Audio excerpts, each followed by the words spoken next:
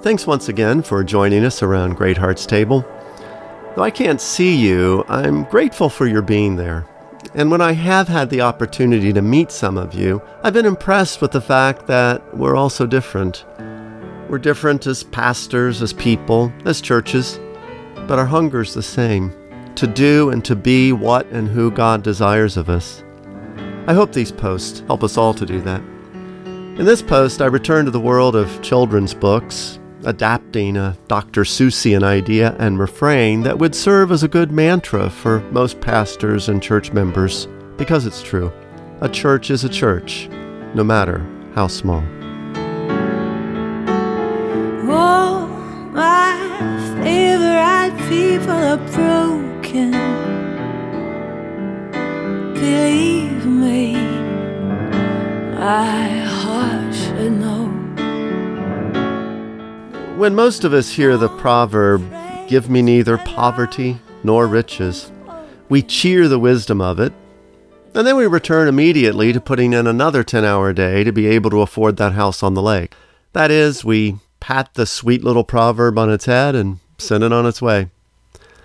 Similarly, when the book or conference speaker tells us that church size isn't everything, we underline or we applaud, but I know how we roll.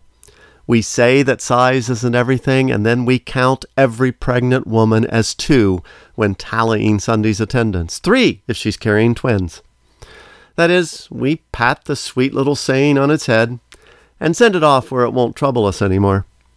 Someday we'll have a large church, we tell ourselves. Someday we'll be able to go to bed at night satisfied. Someday people will see that we really are good pastors of real churches.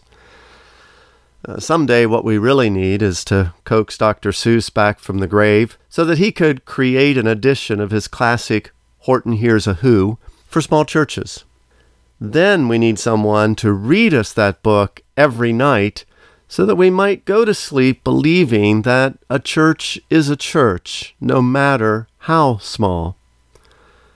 And this is a truth that pastors need to keep close beside them. The small church is no less legitimate because it's small. In fact, to be small is to be normal. According to a recent report released by the National Congregations Study out of Duke University, half of all churches in the United States have 70 or fewer attendees on a Sunday morning. 9 out of 10 churches have less than 360. This means that the church down the road, that large church against which you measure your presumed insignificance, is really the aberration. We can't somehow delegitimize the majority of churches just because they had only 40 or 70 or 101 in worship last Sunday. To pastor a small church is to do what 70% of other pastors are doing. So you have lots of company. Your church is small? Okay, small is normal. A church is a church no matter how small. This is something to take to heart, not to recite and then ignore. For 25 years, I pastored Hope Presbyterian Church in Bradenton, Florida. A mile away was the Bradenton House of Prayer, a Pentecostal church whose pastor, Steve, became a dear friend. Steve and I had different training, different traditions, and different styles, and yet we shared the firm conviction that we were both somehow failing because our churches were small. After our kids brought Steve and I together, my son married his daughter, we found ways to cooperate in ministry in Presbycostal ways. Our churches came to appreciate each other's strengths. The churches were different, yes, and they were small, but they were vital and real, shepherding people the other would never attract. Now, neither of those churches exist anymore. That's the hard thing about small churches. They often live on the edge of oblivion, in that space where people and pastor have no choice but to trust less in might and power and more on the Spirit of God. It's not a bad place to be forced to live, really, and in fact, it's normal. A church is a church, no matter how small. And when small church pastors and their people begin to believe and accept this, they can begin to nurture their church's inherent strengths. And those are many, according to that report cited earlier. Quote, People in smaller congregations give more to their churches than do people in larger congregations. And not incidentally, people in smaller congregations also participate more in the life of their congregation than do people in larger congregations. End of quote. You see, small churches draw out the gifts and generosity of their members in ways large churches just can't. These are clear signs of vitality, evidences of people growing as disciples of Jesus. Real ministry happens in small churches, not just the large ones. You don't need to grow in order to be legitimate. You're legitimate now. Churches need not reach some magic numeric milestone before pastors can judge their ministry to be sufficient. Such milestones tend to forever recede into the distance anyway. Ignore them.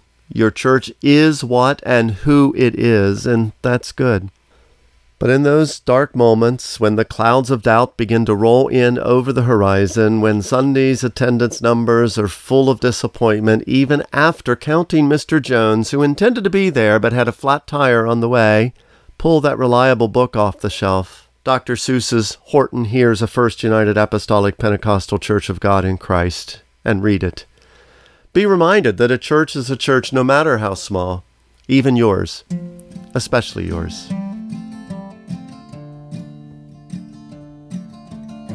Great Hearts Table is published on the first, second, and fourth Mondays of each month in both audio and print format. Thanks to Over the Rhine for permission to use their wonderful songs, All My Favorite People and Called Home, and thanks to you for listening. I am Randy Greenwald, pastor of Covenant Presbyterian Church in Oviedo, Florida. Just shy of breaking down, there's a bend in the road that I have found called home.